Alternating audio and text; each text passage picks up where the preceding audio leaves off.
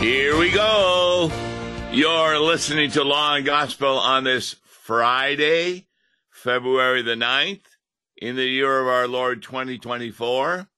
I'm Pastor Tom Baker, and we're going to be talking about something that is becoming more common, not only in the world, but also in the United States, as a lot of people want to think about God in the way they invent God. And a lot of times they become agnostics. The word agnostic simply means somebody who doesn't know that God exists. And one of the great British agnostic philosophers, Bertrand Russell, was once asked, because he didn't believe that God exists, what would he say to God if he discovered the Creator did in fact exist? You know what his reply was? Quote, I'd say, why didn't you give me enough evidence to believe? Unquote. Now, that's a really interesting answer. He didn't have enough evidence in order to believe. But you see, that's the difference between the world and Christianity. The world will only believe something if they have evidence for it. In contrast to Christianity, who believes because we have been granted faith. For example, what evidence is there that Moses opened the Red Sea for Israel to cross over on dry ground? And then when the Egyptians had tried to follow them, they were drowned. We don't have any evidence. We only have the Word of God. And if you don't believe the Word of God, then you don't have faith to believe. See, this is where the agnostic runs into problems. He wants evidence for everything. And there really is no evidence for Christianity. What? Are you saying that there's no evidence that Jesus lived or that he died?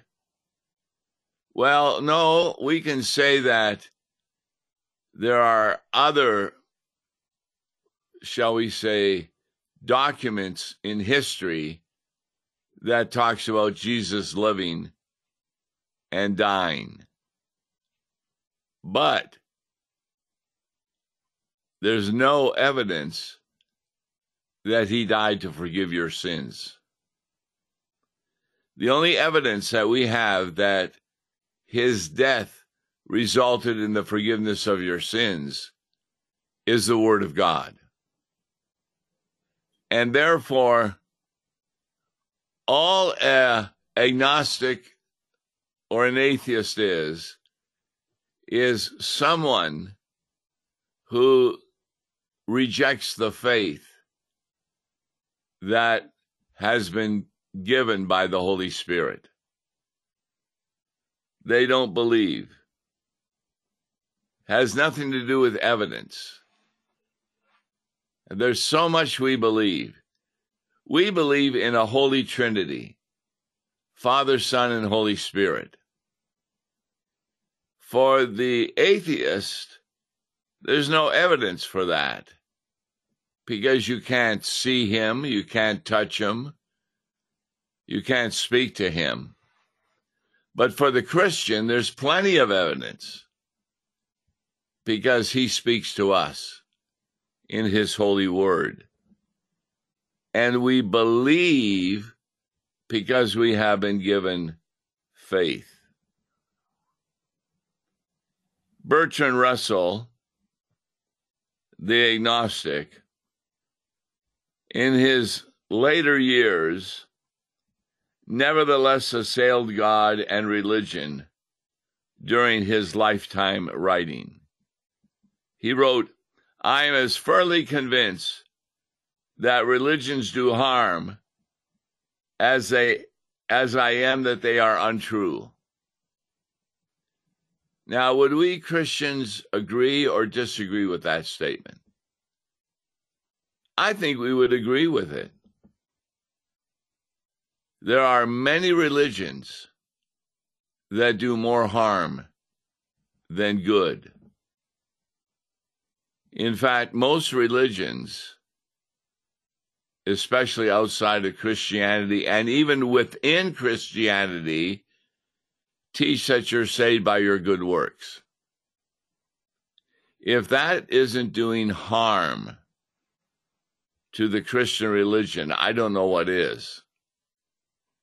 As people struggle to do good works in order to merit salvation, without realizing that they don't merit salvation, but they inherit salvation. It's a gift from God. So when I take a look at a lot of religions, even within the Christian framework, many of them have untrue statements, which results in great harm. For example, there are denominations that do not believe in the baptism of infants, and therefore they don't baptize infants. How will that result on Judgment Day? There are even Christian religions that don't believe that when you receive the Lord's Supper, you're receiving the very true body and blood of Christ. And therefore, you can see what happens to such people in 1 Corinthians 11 as they reject the Word of God. So we don't get somebody to believe the Christian message by giving them evidence. The evidence is there. In fact, in Romans 1, the very fact that there is a creation, and it is so complicated, so beautiful, and has so many parts, that a lot of people just say, there must be a God. Because how can there not be a God with this kind of a creation? And yet that doesn't still convince them that that same God saved them from their sins or gave them the righteousness of salvation. This is what I mean, that most religions do great harm because they have parts that are quite untrue.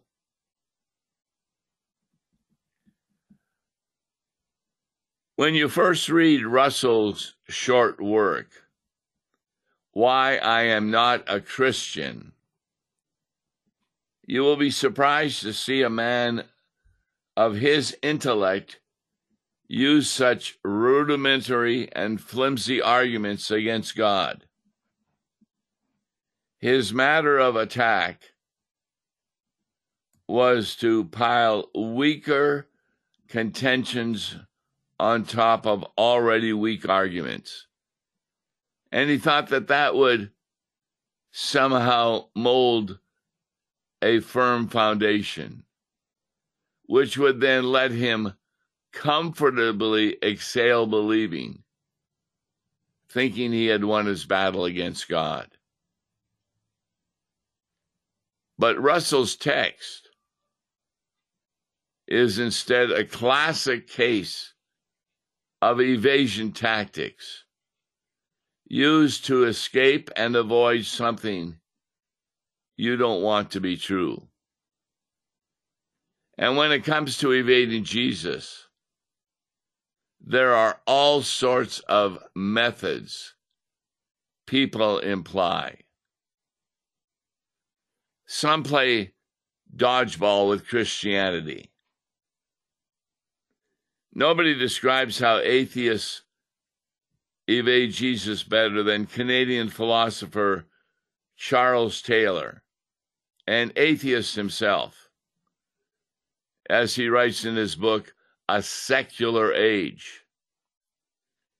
Taylor defines the process of the atheist as the subtraction theory.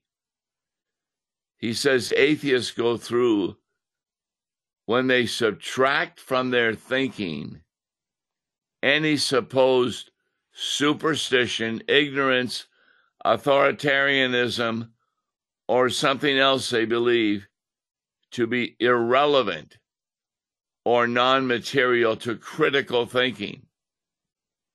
Because critical thinking needs to have evidence.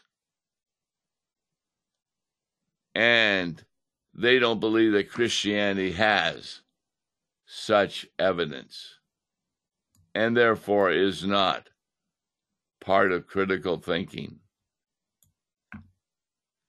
Taylor admits that the problem with the subtraction theory is that all thinking that is non-religious is the only legitimate starting point of adult instruction.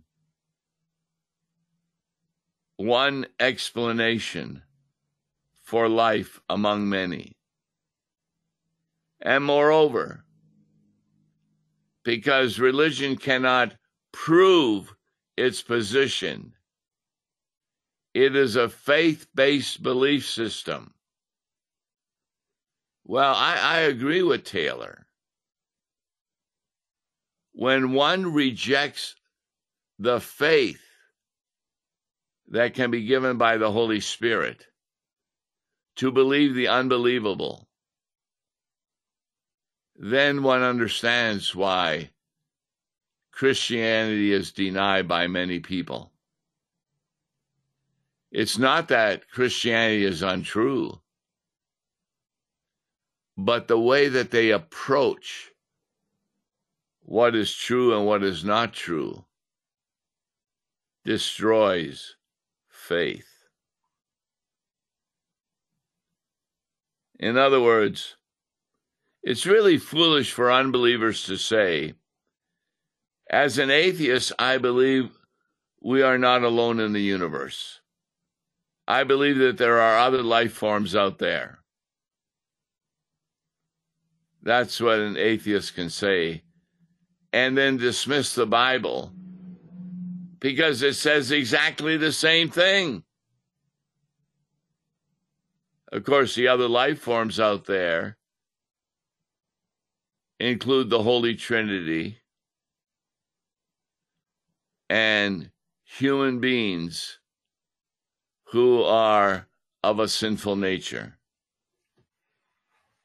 Unfortunately, those unbelievers will not acknowledge any revelations without evidence,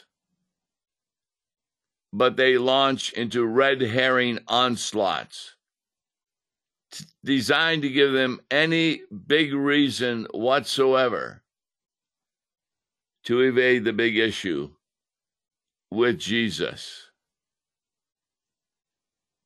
In 1 Timothy chapter 6, verses 4 and 5, the Apostle Paul describes a person like this as, quote, having a morbid interest in controversial questions and disputes about words, out of which arise envy, strife, abuse of language, evil suspicions, and constant friction between men of depraved mind and those deprived of the truth.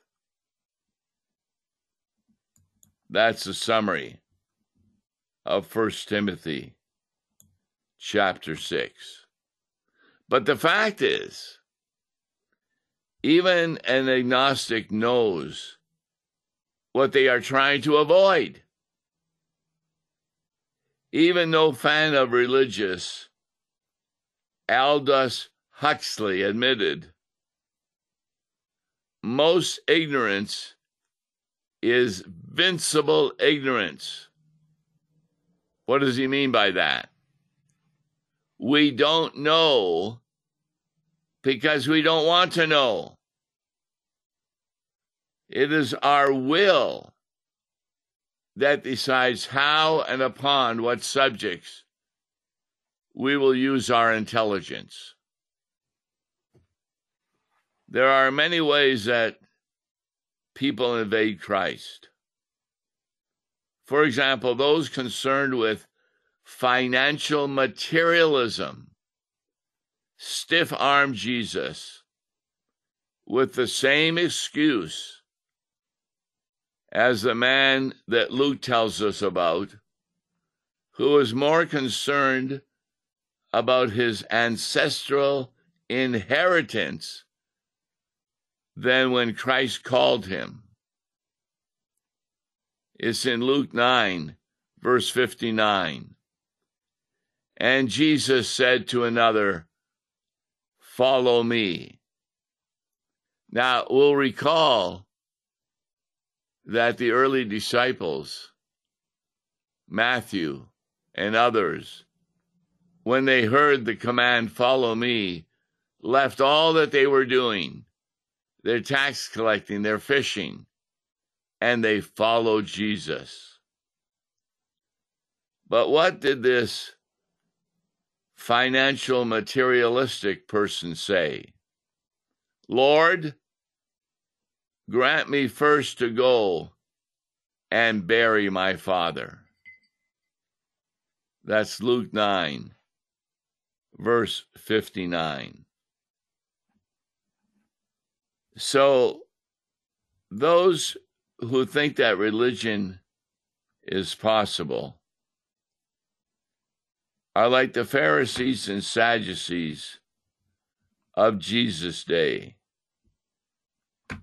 They disqualify themselves because it doesn't fit with their biased, man-made presuppositional mold. What does that mean? Well, that certainly is happening in the United States today. Whatever the excuse, the awful thing when unbelievers play evasion games with Jesus is they really amount to an eternal Russian roulette with a round in every chamber. Remember what the Russians would do. They would put a bullet in each chamber, flip the chamber around, and then have a person shoot the bullet in their head. And hopefully they would keep missing the chamber. But when unbelievers use excuses to deny Jesus, they have a bullet in every chamber. Jesus says, "Unless you believe that I am He, you will die in your sins." That's John 8:24. There is no evidence that we can give to an unbeliever that Jesus is who He is, except the Word of God.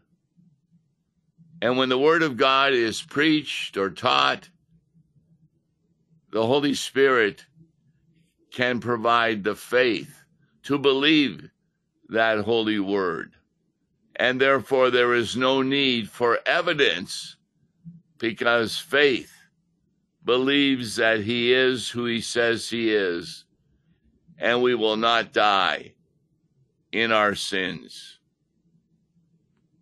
Here's what Peter declares in Acts chapter 3.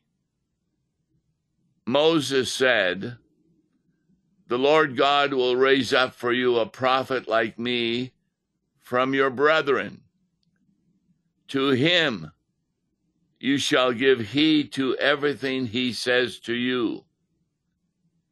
And it will be that every soul that does not heed that prophet shall be totally destroyed from among the people."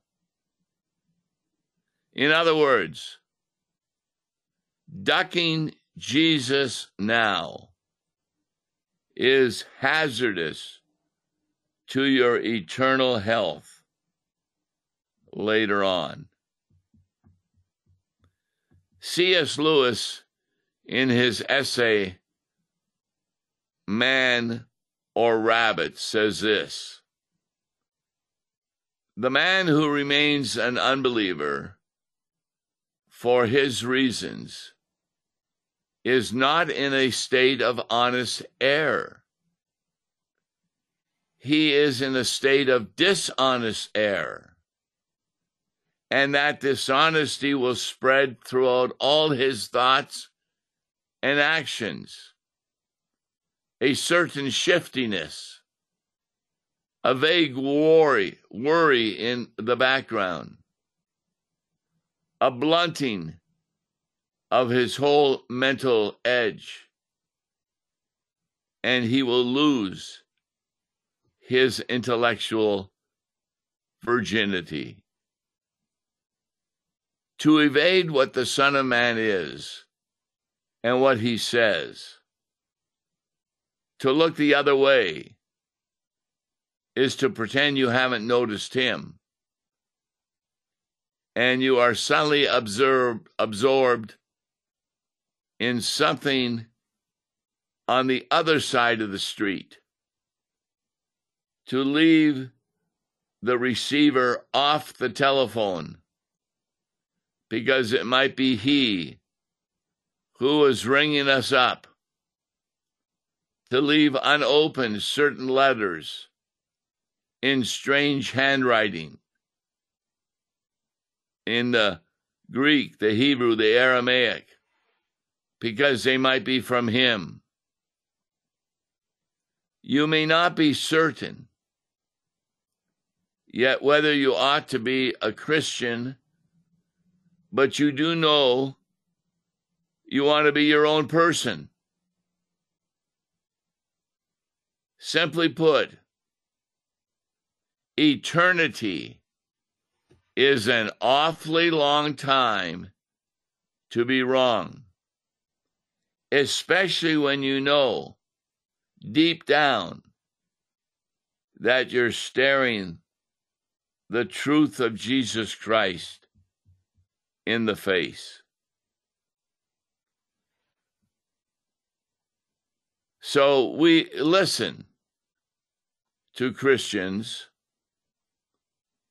who write many articles on the basis of the Word of God. And when we read those articles, and especially when we read the Word of God, the Holy Spirit does not supply evidence for us to believe what we are reading, but supplies us with faith. And what is faith? Faith is to believe the promises as found in the Bible. Promises throughout the Old Testament as well as the New Testament. Promises such as in Isaiah, where God reveals that he has laid the iniquity of us all upon the shoulders of his Son, Jesus Christ. That's a promise. And that promise is fulfilled at the cross when Jesus says, Father, forgive them, for they know not what they are doing.